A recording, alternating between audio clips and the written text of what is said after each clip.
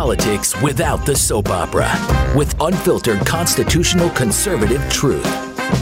The Conservative Review with Daniel Horowitz. And welcome back, fellow American patriots and Minutemen standing at the ready to fight anew for life, liberty, property, and everything that matters in between. It's going down, and we are at a time here at CR Podcast. This is your host, Daniel Horowitz, back here today on Wednesday, and yeah, we are kind of at a time. I wish I had 3 hours today. There are so many fundamental occurrences in the news and politics and elections that are such teachable moments that are so important to extrapolate upon, not just in terms of commentary, but for the purpose of what do we do, implement outcomes. You get the governance you deserve. You get the governance you fight for. Haggai 1:6. You have sown much and you bring in little. You eat without being satiated. You drink without getting your fill. You dress and it has no warmth. And he who profits into a bundle with holes. That in itself, I think more than any other verse in the Bible, describes the conservative movement at this point. We satiate ourselves on a lack of efficacy in our own views. We satiate ourselves on daily memes. We satiate our desire to accomplish something through not achieving our stated goals, but social media. And that gets into Daniel's doom theorem. Daniel's doom theorem, let's call it that. The GOP and MAGA Inc. are like the COVID shots. They benefit from negative efficacy, right? The more the shot didn't work and actually spread the virus, the more they got to reap the benefits of their own perfidy by coming in and saying, oh my gosh, there's so many COVID cases, you need more COVID shots. Same thing here. The more they actually ensure that we continue in every primary, every legislative session, even in the red states, to have bad policies, the more the left floors the gas pedal on their policies, the more things get horrible, the more our voters are anxious, the more you could profit off of that angst. Because why solve the problem? Meaning, imagine being in Florida right now, you're a Florida commentator. It's not that it's perfect and there isn't more to do, just suspended another source prosecutor, but it's being done. So there's not much to, doom porn off of, profit porn off of doom. And this is the moral hazard we're in right now.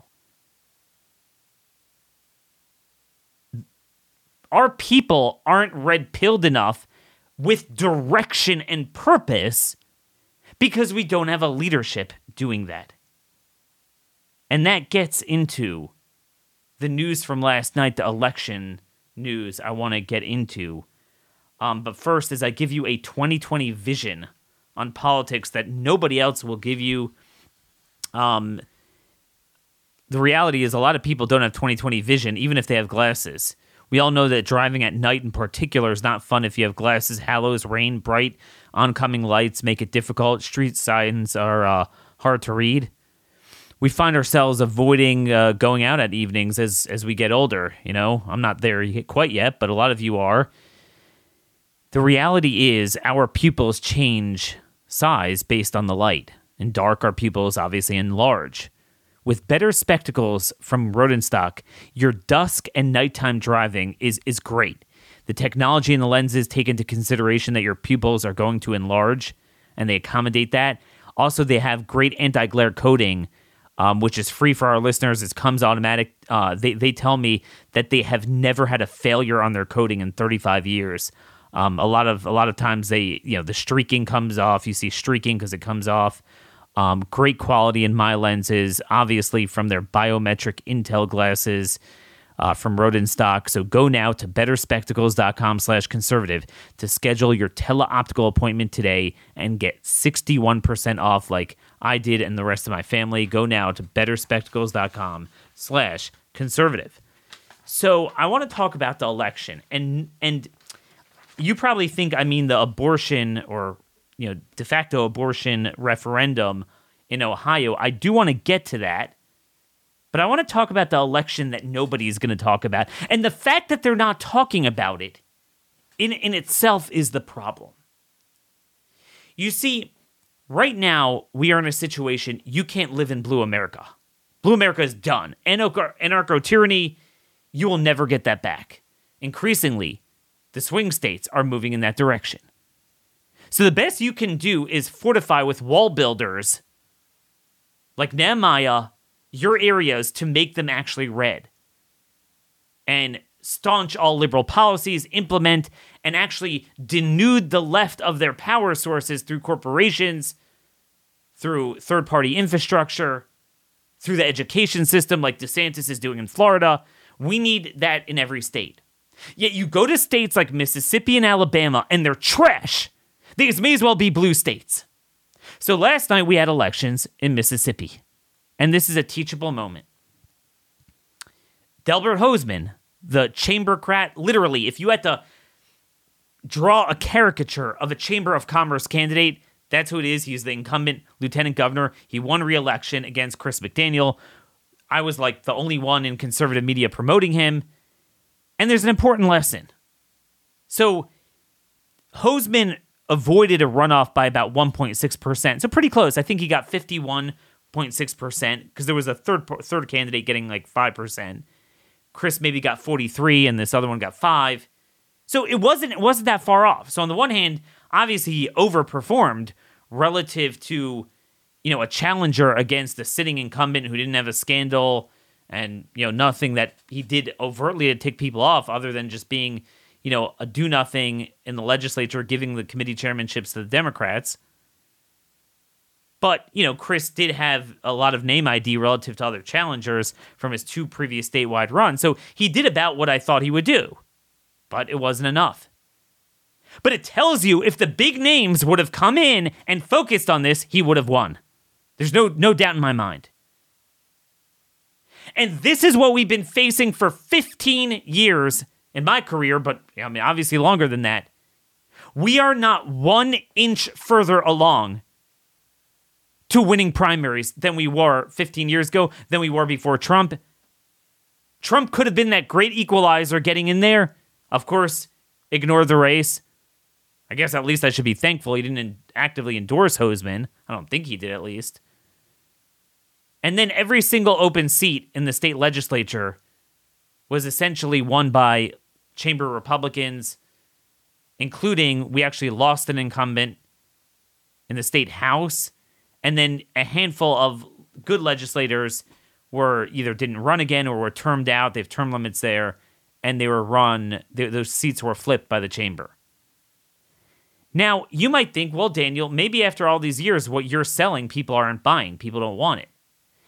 I would be at peace if that were true. The problem is I've never seen an election where the establishment won on what they're doing. And this is the question that we need answers for. What do you do when you have the Chamber of Commerce sorts of interests that overpower especially small, poor states like Mississippi? $50,000, $100,000 goes a long way in a state legislative race in these areas. And they just flood the zone on behalf of their candidates, but they run on our issues, broadly at least, in order to get into office to do precisely the opposite. If you have a donor class that hates its base this much, that it's not just willing to be at war with it, but they're not going to run. They don't say Chris McDaniel is a neo-Confederate, culture warrior, extremist. No. Delbert Hosemann, actually, I saw the mailers. They made him out to be weak on the culture war. They don't run on their views, but they have more money to paint their candidates as based and our candidates as bad. I don't know what you do. I don't know what you do. This is the job of a movement to get in there and use your voices for a great equalizer. We're not doing this. So like I said, it's not just about Trump versus DeSantis. It's turtles all the way down. And it's not even like we're getting mini Trumps that are kind of like, not really where we should be, but maybe better than the establishment. No. Tate Reeves, the governor, reelected, obviously, with 75%. and Delbert Hosemann, lieutenant governor, reelected with 51.6%, and all these people in the legislature, and this is true in almost every red state, with few exceptions, they are the same sorts of Republicans that we've had our entire life. The party has not changed one iota. So this is my challenge for my friends that, are strong supporters of Trump. Steve Bannon, Steve's been very complimentary to me. He's had me on his show. He likes my work. All right, so you want to support Trump? Fine. Okay. But Steve, you get on there and you always talk about how the party of Mitch McConnell is over with. No, it's not. Open your eyes. Why has it not changed, and what are you going to do to change it? And Trump has been a big part of that. He has, at best, distracted our people, like in this case, because he didn't weigh in, and at worst, he downright weighs in. And again, you would have better candidate recruitment if our people knew that in a solid red state, they challenge an incumbent rhino, they know Trump's going to have their back. But he's not. In the irony of all ironies, the one time we saw it make a difference was in Florida. There's a lot of debate over how much of an impact Trump's endorsement made in the 2018 primary for DeSantis versus the establishment guy then. And the premise is false because it's like, well, if he had nothing to do with it, then he doesn't deserve support. But if he did, then I have to support. No. Even if he did, DeSantis is the better candidate for president. I think he does get credit. How much? You could debate that, but I think it definitely gave DeSantis a much needed boost. But that's an indictment on Trump in 99% of other cases. You see how easy simply just doing an endorsement, doing a rally, could change the direction of the entire party. He didn't do this, and for every one time he did, there's 10 he did the opposite. He could have been that great equalizer that we've needed for so many years. What do you do when you lack money and name ID and you have the establishment that not only has the superior money and name ID, but they're willing to use it to confuse the voters and put out a misinformation campaign and run on our issues, not on who they are? A Trump endorsement wouldn't be 100%, but boy, oh boy, would we win very often. And it hasn't been done. I wrote a column right after Trump lost, and I said, look, here's how Trump could be more powerful than he ever was as president. And I basically said, look, you go around in every one of these red states and recruit. Not just when it's personal, because someone said, something about you, but you care about the issues. And then you hold rallies on the legislative sessions on the issues. I was like, man, you could remake Red America, because he's not really electable nationwide anymore, but he's still very popular in deep red states. So at least use it for the good. All right, so it puts him a leg up, makes it very hard for DeSantis to win a primary. Fine, but at least let's benefit from it. No, it's just Trump, nothing else. No one pushes him into that. And I was like, all right, maybe I could excuse you as sitting president. You're a sitting leader of the party, so you don't want to endorse against incumbents.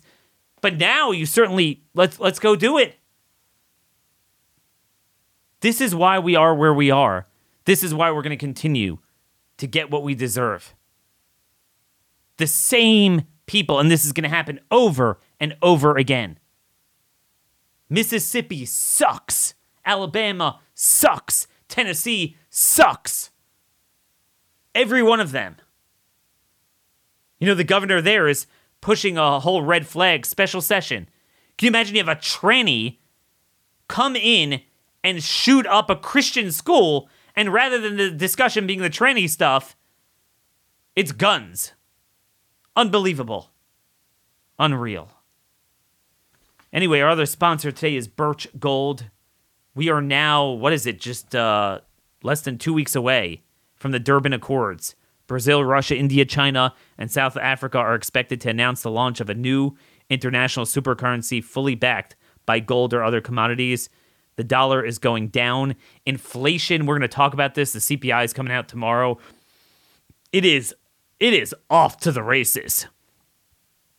How do you protect yourself against this? Gold is really going up. I mean, silver's at a very big high. Text the word Daniel to 989898 to get a free info kit on gold, IRAs, and 401ks. So, when you can take $6,500 for yourself and then for your spouse, take a tax deduction, where are you going to put it? Fidelity, Vanguard? Or are you going to put it into something of value? There's a monumental shift happening among the nations that control 1/3 of the world's GDP, and it kicks off August 22nd. Arm yourself with information to protect your retirement savings at Birch Gold by texting Daniel to 989898. So, folks, again, I'm the only one calling for this. And if we got a movement together, we could do something with this. This is not going to change until we go from popular primaries to state conventions. See, I'm all okay with, they run on their position and they win. I guess the majority of Republican voters want that. But it's not true. State conventions is where you would have activists who understand the issues. Now, yeah, they'll try to game it out too, but right now it's 100% gamed out. We have a 0% success rate in primaries. So this way, at least, we'll have a level playing field where you could run all the Chamber of Commerce ads all you want, but the activists know what you're doing. It's a small number of people. In other words, usually what happens is, let's say Chris McDaniel is well known. He had at least somewhat of a campaign in money. So he got 43%. But typically, when you have an incumbent who's a rhino and you just kind of have a no-name guy in the ballot, he gets about anywhere from 20 to 30%. Those are the type of people in the party that are like you guys in the audience here. Like, you get it. You totally understand the art of politics. You get who's who and what's what. Those are the people that are going to dominate a convention. Absent that, or absent some sort of idea to start a new party, I'm open for all of it. We are doing nothing. So you want to tell me, Daniel, I'm all for Mr. Trump, but I have a plan to really start a new party if that doesn't work, or, make red states red, or so. There's no other strategy. See, the point of DeSantis is not DeSantis to be president instead of Trump. It's that you're going to have other candidates molded after him, and it will empower Mississippi and Alabama and Tennessee and South Carolina to be like Florida. Right now, Trump doesn't drive policy. He signals to them, if you kiss up to me, I'm fine with you. If not, not.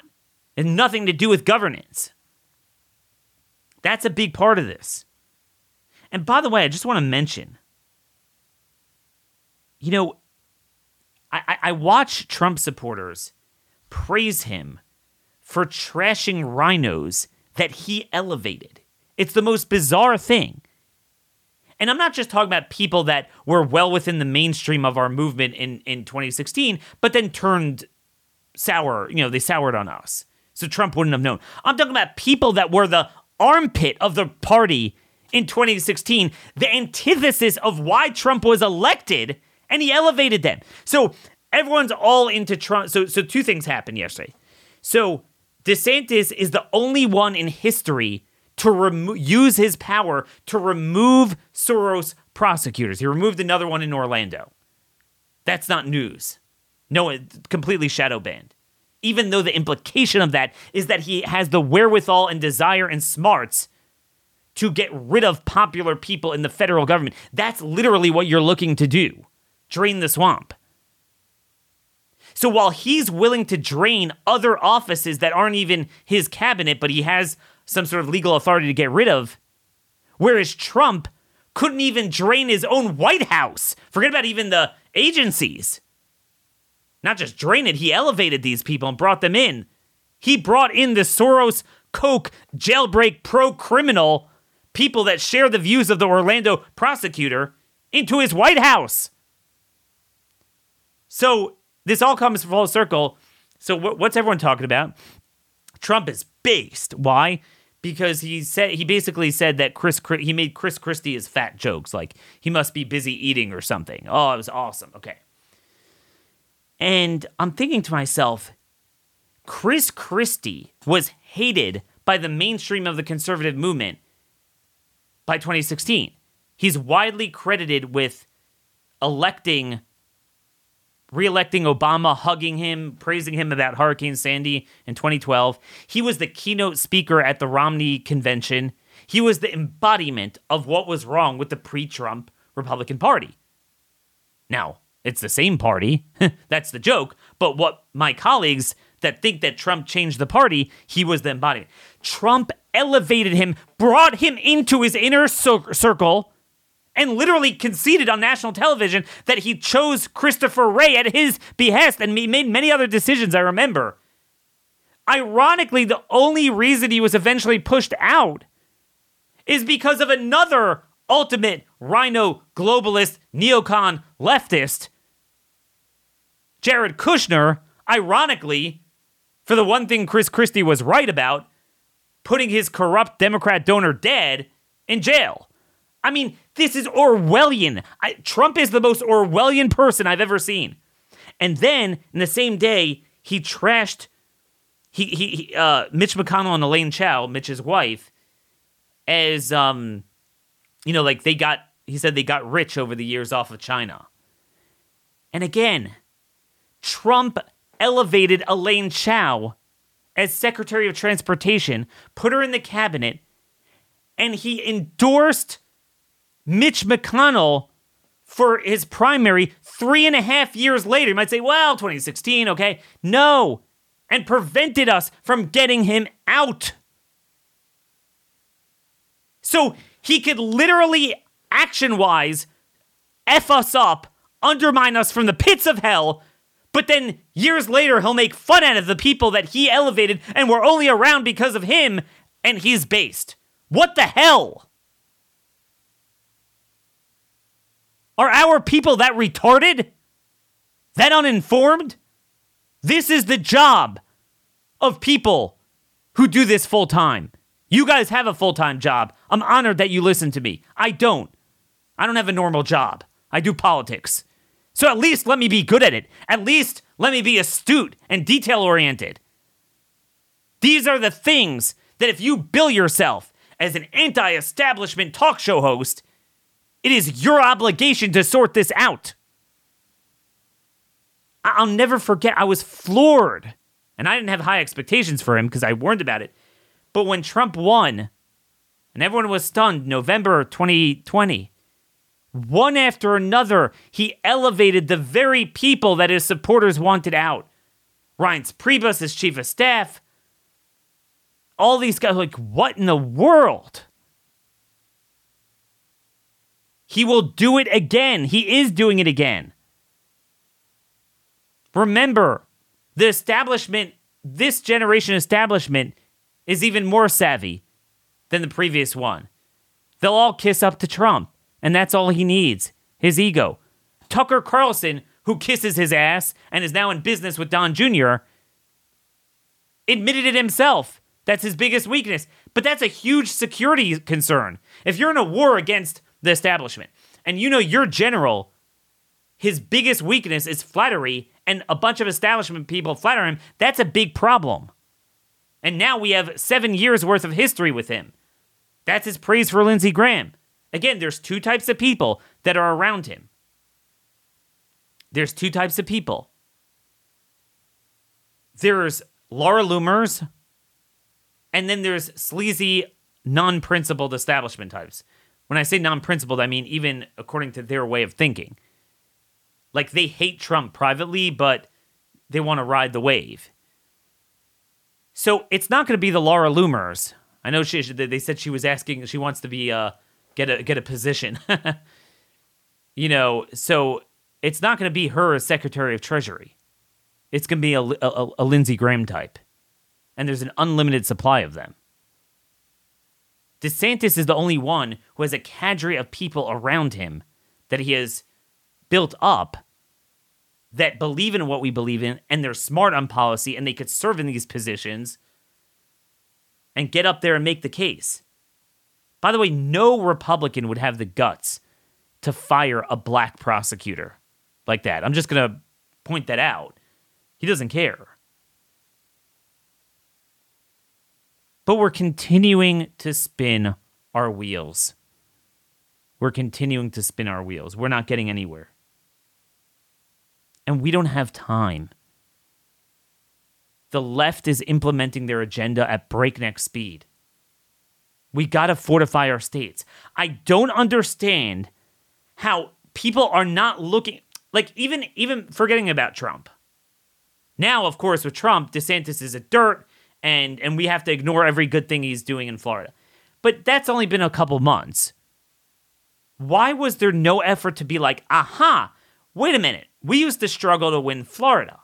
Well, if we could get a guy to accomplish this much in Florida and then win re-election by 20 points, why in the world do we not have anyone doing this at every level in Mississippi, Alabama, Louisiana, Arkansas, Missouri, Tennessee, South Carolina, the Dakotas, Idaho, Wyoming, Oklahoma, Nebraska, right on and on? That should be the question. But there is no desire to even focus on that. So we're going to continue to get what we get. And that leads me to the next point, the next part of this. And that is the Ohio abortion vote. So obviously the vote technically wasn't directly on abortion. It was issue 1. And on paper, all the ballot is to require, yes would have been, a yes vote is to require in all future constitutional amendment proposals, ballot initiatives to change the Ohio Constitution, you need, in order for it to pass, you need a 60% threshold. A no would be, no, I want to keep the status quo and not have a 60% threshold, but a simple majority yes would prevail in the future to change the Ohio Constitution. Now, so what were the results? It got crushed. Ohio was a trending red state. They have supermajority. Republicans have supermajorities. And even in a red state, it lost 57-43. Got crushed. I mean, that's considered a landslide, especially for what should be a very red state, or at least, trending red. It used to be, until fairly recently, a swing state, but it's changed based on, just the type of issues the Democrats run on. And now, even though that was technically the language, but it was very much a proxy fight for abortion, because in November, the left plans on trying to enshrine abortion into the Constitution, and, Republicans wanted to preempt that with a 60-vote threshold, and it failed. So, now, before I do the main analysis, I just want to just throw out some caveats that I think are important. But it only gets you a few points. The fundamental point that I'm going to make is still true. So, they got 43% in favor. Now, you might say, well, that means that if this is a proxy vote for the November abortion vote, that means we're doomed because there's only 43% on the right side, and they're going to win. Now, so there's two important caveats. Number one, it's not exactly synonymous, like a 1-to-1 ratio that, this is, you agree to enshrine a right to abortion. I'd say it's maybe more like 85%, because there is an element of populism here, that the language itself is you're taking away power from the people, so to speak. Like, we want to do a lot of our own ballot initiatives to enshrine a right to bodily autonomy for medical freedom, right? So, it's like you're limiting the power of the people to change the Constitution. There is an element of that. It's not exactly a question of abortion. So when you have on itself, there's a fundamental right to abortion, you would hope you'd be able to gain a few points with that. And I think that there is truth to that. So, maybe that gets you closer to 50. And then this is so right now in a post-Dobbs world, there's a huge gap, asymmetry and enthusiasm and intensity on both sides. And this is going to parlay into my main point. But the left, so in a post-Dobbs world, our side thinks, oh, we won, go home. The dog caught the car, Roe is over with, and, Now we go home. And the left is like, oh my gosh, we're fighting for our survival. And they're fighting as if their life is on the line. And they're fighting as intense as you can get. So when you have an election that is exclusively about that, it's literally August, midsummer, people are away, no candidate, governor, Senate. It wasn't like Mississippi that had local elections. County, it's literally just ballot questions. Randomly dumped into an off-year August election. And it's a general election. It wasn't a primary. It was the whole electorate. So, obviously, their intensity gap is going to be a huge, huge advantage. They had a money advantage. There was this wealthy Swiss interest that was dark money funding it. That's all true. So, I'm not going to say that you put those factors together, you have a very intense presidential, it's not presidential. It still is kind of off year, actually. It's November, but it's, somewhat more going on, and it's directly a question over abortion. Maybe they can do a little better. That is definitely true. But what are we talking about? We're talking about maybe underdog possibly eking out 51% against enshrining a right to abortion in a freaking state like Ohio. You put this together with Kansas, Montana, Kentucky. Now, some of these, it depended. There were confounders. Ballot questions are very tough. Sometimes the wording was very confusing. I remember the Montana one. I literally thought the no was yes and yes was no. You had like a double negative in the Kentucky one. There's an element to that. But you can't deny it is slaughtering us in swing states, and even in red states, it's losing when it's directly on the ballot, if not for the candidates themselves. Meaning maybe the Republican candidates still win, but, the issue certainly is a loser. There is no question that where we stand right now, in the world we're in the environment we're in, with the Republicans we have, the articulation they have, and the set of issues that they stand for and don't stand for, it is a losing issue. Now, does this mean we should completely dump it overboard? No. No, you always fight for what you believe in, and you find ways to properly implement it. But what it does mean is this. Now, there's several things going on here. First, let me just diagnose what I think is going on, and before what I think should happen, both to save every one of our other issues that I believe are much more imminent and important. I mean, look, I did the show literally yesterday, on why dangerous vaccines for your children is more of an abortion than an abortion. It's a forced abortion. But, how I think we save our other issues and abortion itself. So to diagnose it, look, you look at all the things the left is doing to us. Openly pro-criminal, openly pro-open borders, openly for the biomedical security state. They're for fascism. They want to surveil you. They're against your privacy. You see why I'm focusing on the right to privacy? Man is woman, the tranny stuff. These guys are bat bleep crazy. These guys are nuts. These are issues that their parents as Democrats couldn't relate to. They want you to eat bugs, live with nothing. They're open about that. Food, fuel. There are so many important issues we could focus on to show that we are the ones who are empathetic to the human race, to paint them as anti-human. There are so many issues, but the Republican Party doesn't do it. Either they're silent, or they're inarticulate, or they downright stand with the left and the Chamber of Commerce on those issues. So we have an imbalanced party. If you ask me, Daniel, is abortion a winning issue or not? The answer is, like most issues, it depends on the context and the packaging of your messaging and movement and what you're doing and messaging and accomplishing on other issues. If you're standing for the people and being a strong, successful leader on 50 other issues, it won't hurt you. Hence DeSantis. DeSantis won the women vote. He won independence. He won by 20. He won Palm Beach County. If you would poll a majority of Palm Beach County, do you believe in the heartbeat bill? No, it wouldn't get a majority. It wouldn't even be close, I don't think. But he still won. Why? Because he shows he's an effective leader who stands for the people. He's pro-human. He fought for them, their right to bodily autonomy on many other issues. Mike DeWine in Ohio is the worst of the worst. He's the polar opposite. He sucks on every single issue.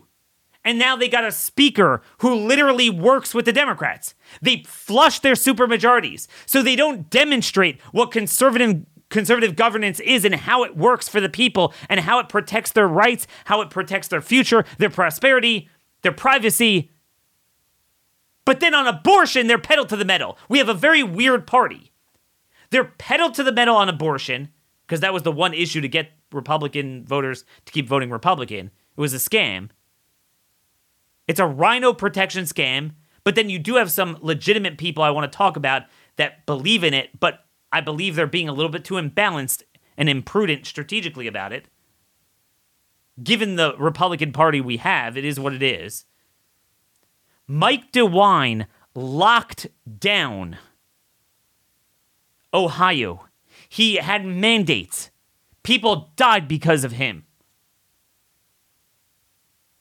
Okay, he was just as bad. But he's solid, signed the heartbeat bill, solid on that.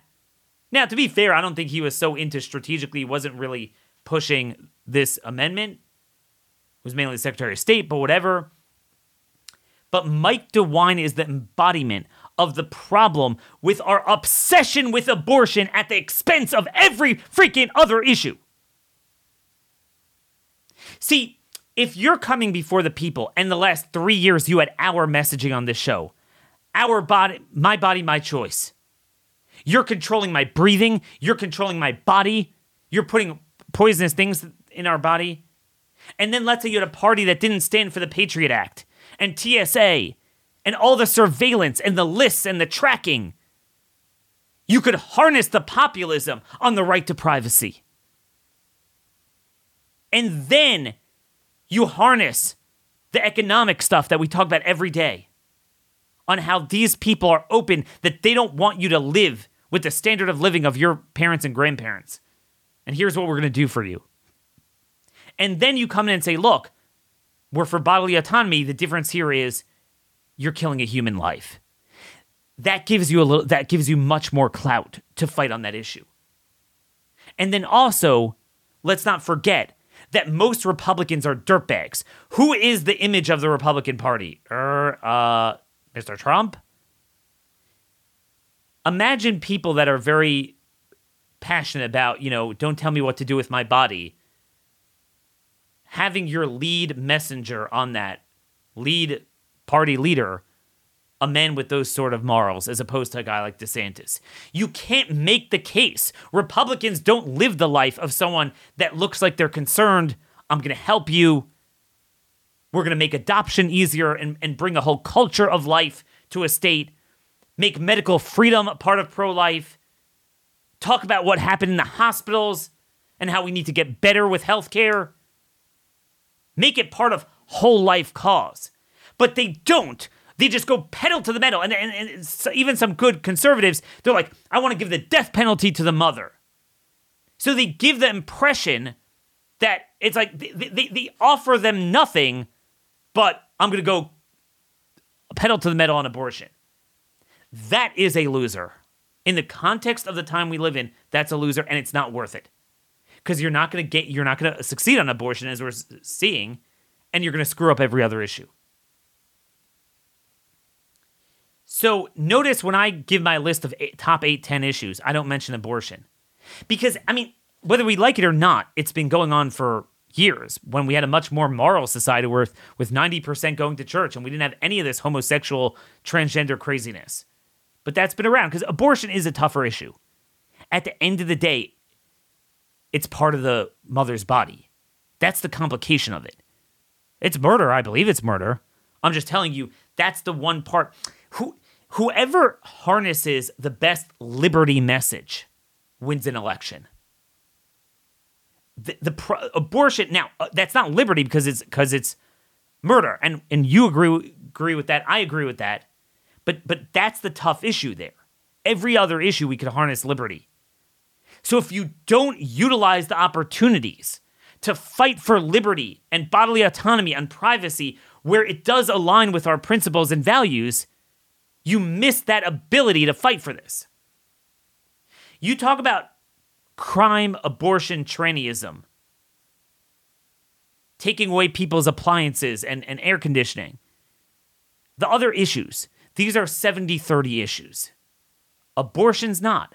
Abortion was always kind of divided, and it depends how far you get along the pregnancy, the polling changes.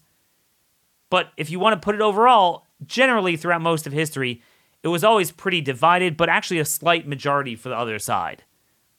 And certainly so now, again, you accentuate the late term and partial birth and culture of barbaric practices of doing it.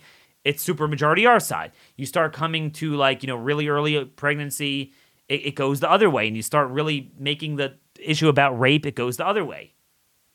The problem post-Dobbs is that it has helped accentuate the issue that they're going to ban it categorically. So it makes the issue about that. And that's why, again, the lesson is to continue to focus on their extreme. And that's true of every issue. That's why when you saw DeSantis gave us the messaging on that, in that interview, when he talked about how, with Dasha, whatever her name from NBC, how Democrats are trying to do this as the baby's born, she's like, no Democrats doing that. So you see it's a winning issue. She had to lie and deny that. So that is the future. I think you really have to work on promoting that issue. You have to work on a culture of life, whole life, medical freedom. It's got to be a part of that. Privacy. You got to the Republicans need to become the party of privacy. Again, killing a baby is not privacy, but if you harness that, it will make it easier to fight for that issue. You got to have candidates who are moral themselves and practice what they preach. How many major Republican candidates have we had so far that have come out that they quietly paid their girlfriend to get an abortion? People laugh at the Republican Party, and frankly, rightfully so. That I'm just giving you the honest thing. So where we are now, I would not lead on that issue. I'm sorry. Because at the end of the day, I'm not getting an abortion, and no one I know is. But they are taking away my food, fuel, bodily autonomy. They're killing people in hospitals. I can't avoid that. I'm sorry. I'm not going to lie down on the tracks and lose every state and lose every issue, including abortion. You're going to lose it anyway. Because of that. And that's where people like the Susan B. Anthony Institute are wrong. And I hate these single issue groups that have no balance and understanding of the issues of the time, of the issues of the moment. You could plop them into, because they built an industry. That's where their salaries get paid. They built an industry off of that. For 50 years, we talk about this issue with the exclusion of every issue. It's like Obamacare. Let's just make sure it doesn't fund abortion. No, the issue is not abortion. There's a time to fight that. The issue is Obamacare. Okay, every last thing. Oh, vaccine funding. Let's make sure the 8-day death funding doesn't go to abortion. No. We're fighting a different issue now. Shut up. Stop hijacking it. So here we have DeSantis, who is the best packaging, and we have data to show it, if you care about the life issue and every other issue. It's through that sort of packaging how you're going to do it.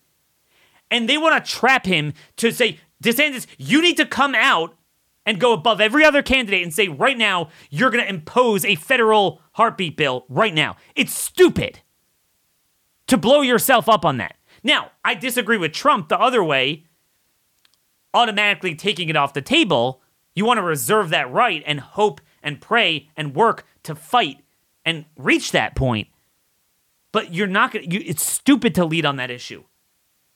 And they're doing a huge disservice, and then they bash him for not being, then what do you get? By the way, I used to fight with them. Back in the day, you used to have like, around 2010, 2012, you had the remaining red state, fake social conservative Democrats. And in order to win a Republican majority, you had to defeat these people, right? So they would officially say they're pro-life. And they were frauds, because if you were pro-life, you wouldn't be a Democrat, right? It was the whole kind of like the Joe Manchin type of fraud. So these people would come in and endorse the Democrat because they were so into their one issue and wanted to show fake bipartisan support that they would completely undermine us on every other issue and ultimately their issue, abortion, as well. So these people need to get with the program too. You need to work in the culture, create a culture of life, adoption, and then more well-rounded Republican candidates, both personally on issues. Medical freedom has to be the lead pro-life issue, and then you're going to get elected, and then you could do something with it. And maybe people might disagree with you, but you have enough built-up clout to fight the other issues. It's a very unique take that you're not going to hear anywhere else. But it is a reality, and sometimes you got to work with a certain reality. Like, for example, I think Medicare sucks. Medicare is killing healthcare. It needs to go. Would I advise a candidate to lead with that? No, you got to fix healthcare in other ways, opening up a parallel market to ultimately create more price transparency and alternatives that will eventually get back to, direct payment and direct primary care to a point that will kind of phase people out. But right now, people need it. There's nothing you can do, even though I don't believe in it. Social Security, I don't believe in it. I think it was unconstitutional. And frankly, Social Security and Medicare are the biggest drivers of the debt. It does limit your ability to deal with the debt if you're not going to touch it. But nonetheless, I've said this before, the value add. In other words, if you have a bunch of issues that are 70-30, and then another issue that's a 30-70, I have so many ways of winning an election and focusing to get in there and do good things on that, and maybe some of the issues that are less, politically popular, if I lead on the other issues.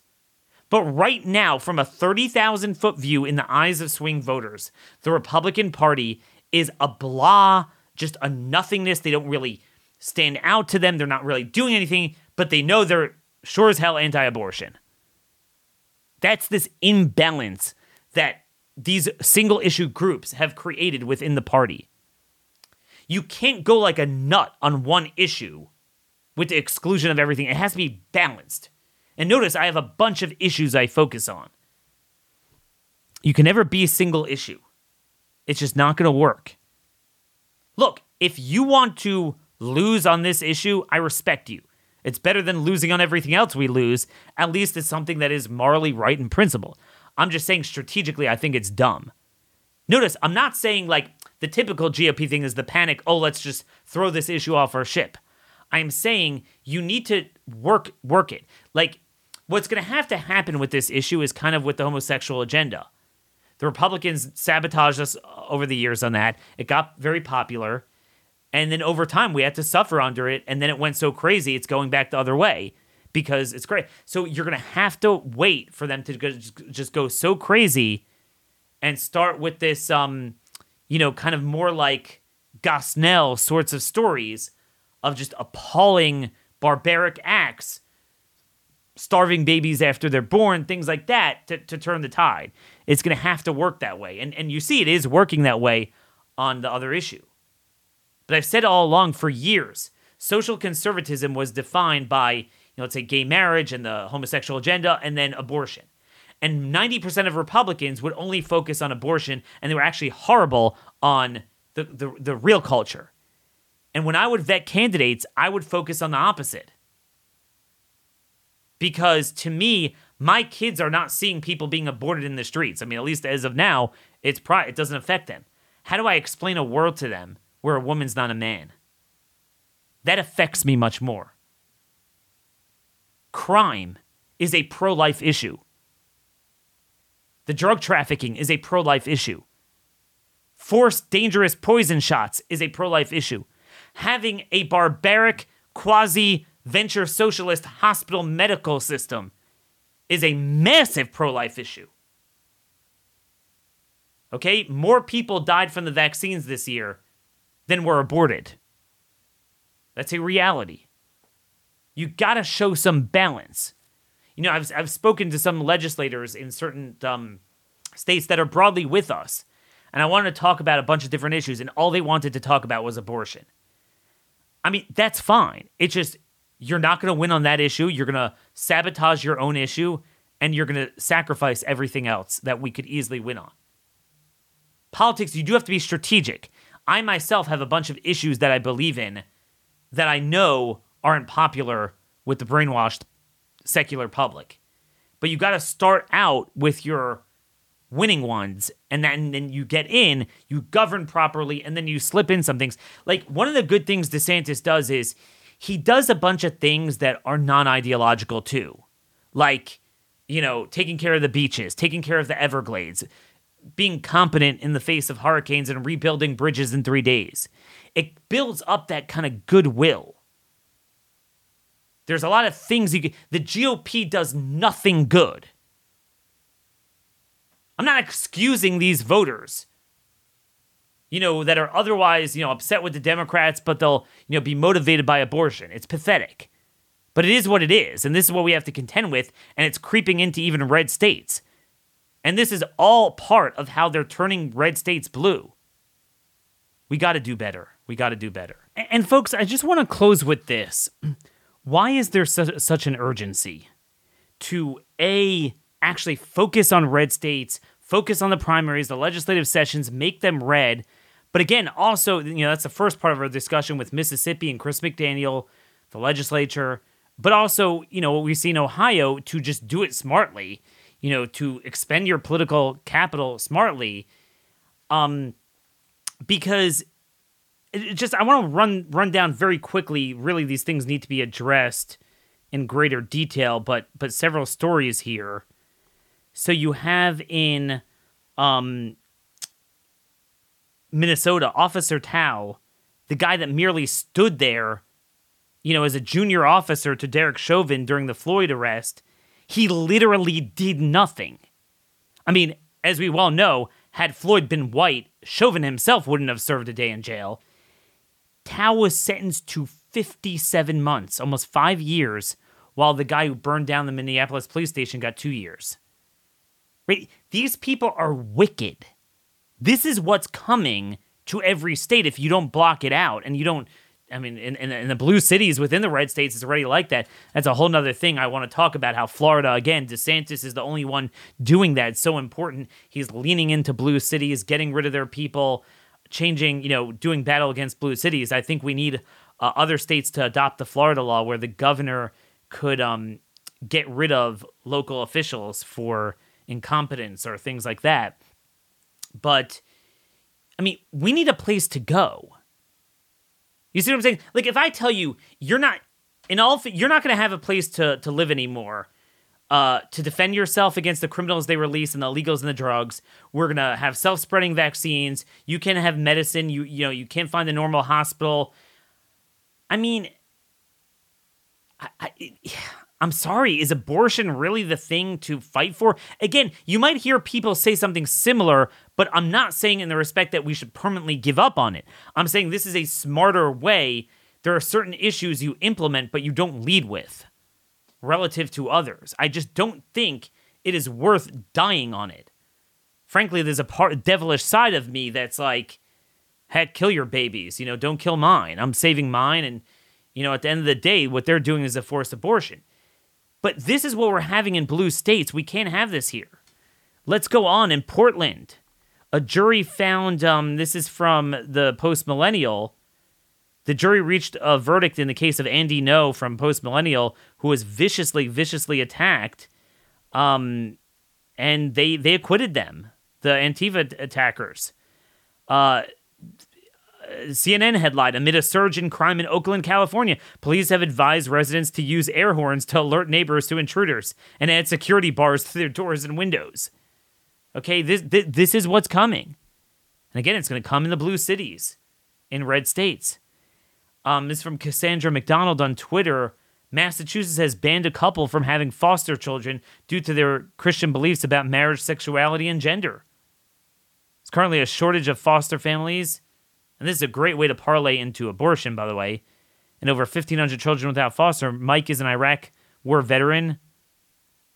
And Kitty, his wife, is a former paraprofessional for special needs children. They're now suing the state for discriminating against them based on their views. During home interviews, the Burks noticed that many of the questions were being asked focused on their Catholic beliefs. The couple insisted they would love every child, no matter, what their struggles with gender identity are. However, because Mike and Kitty said that they would continue to hold to their religious beliefs about gender and human sexuality, Massachusetts denied them a license to foster any child because, quote, their faith is not supportive and neither are they. Beckett Law is handling their case. Folks, this is done. The most important thing is to reclaim and fortify our red areas. I mean, if you're a red area in a blue state, you're done. But we need to, certainly the red areas in the red states and then reclaim the cities in the red states. And DeSantis is the only one showing this. And I mean, again and again, you see the contrast. One person can't do it alone, but he's at least hinting, moving towards what it should look like, with the exclusion of every other Republican. And we will just want to continue blinding ourselves, satiating ourselves on clothes that don't warm us, food that doesn't fill us, a sack that doesn't hold our stuff. And the more doom, the more this stuff. I mean, look, I could do great shows on these blue state crazy stuff, and you can get great ratings. It's crazy. But do you actually want to do something about it? I want to make it that in our red states, I don't have anything to doom about. I don't have anything to criticize and complain. It's all good. I want to implement. Let's strive for something better. And one of the things I want to get to is, as we're talking,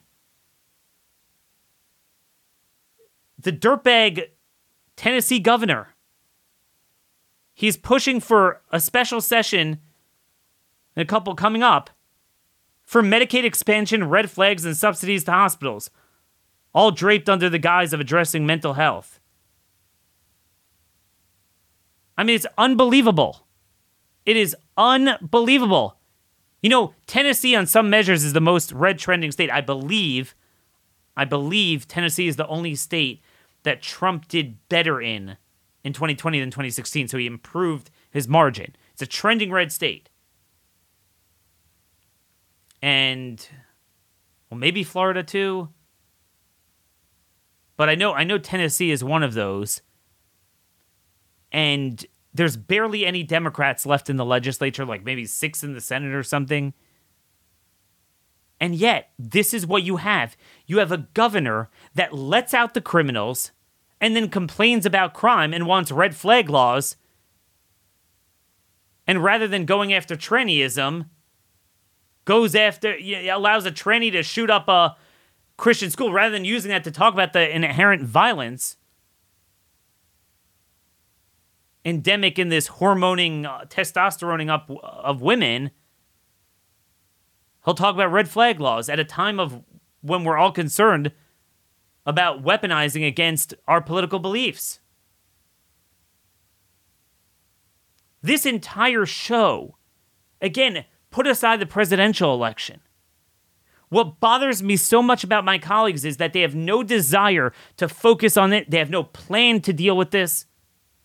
And the one person who is helping serve as a model and demonstrating this, they're kneecapping and undermining, so that rather than these, people like Bill Lee in Tennessee being pressured to be more like him, they're like, ha ha ha, what a jerk. I'll praise Trump and continue to be a Chamber Soros Koch brother and be praised by MAGA, while DeSantis does all that stuff they say they want, and now he's being called Jeb Bush and Mitt Romney. Good going, guys. Great movement. Great movement. But you know what? You'll always be there to make money. But what does that do for the rest of us? Till tomorrow, God bless y'all, and thank you for listening.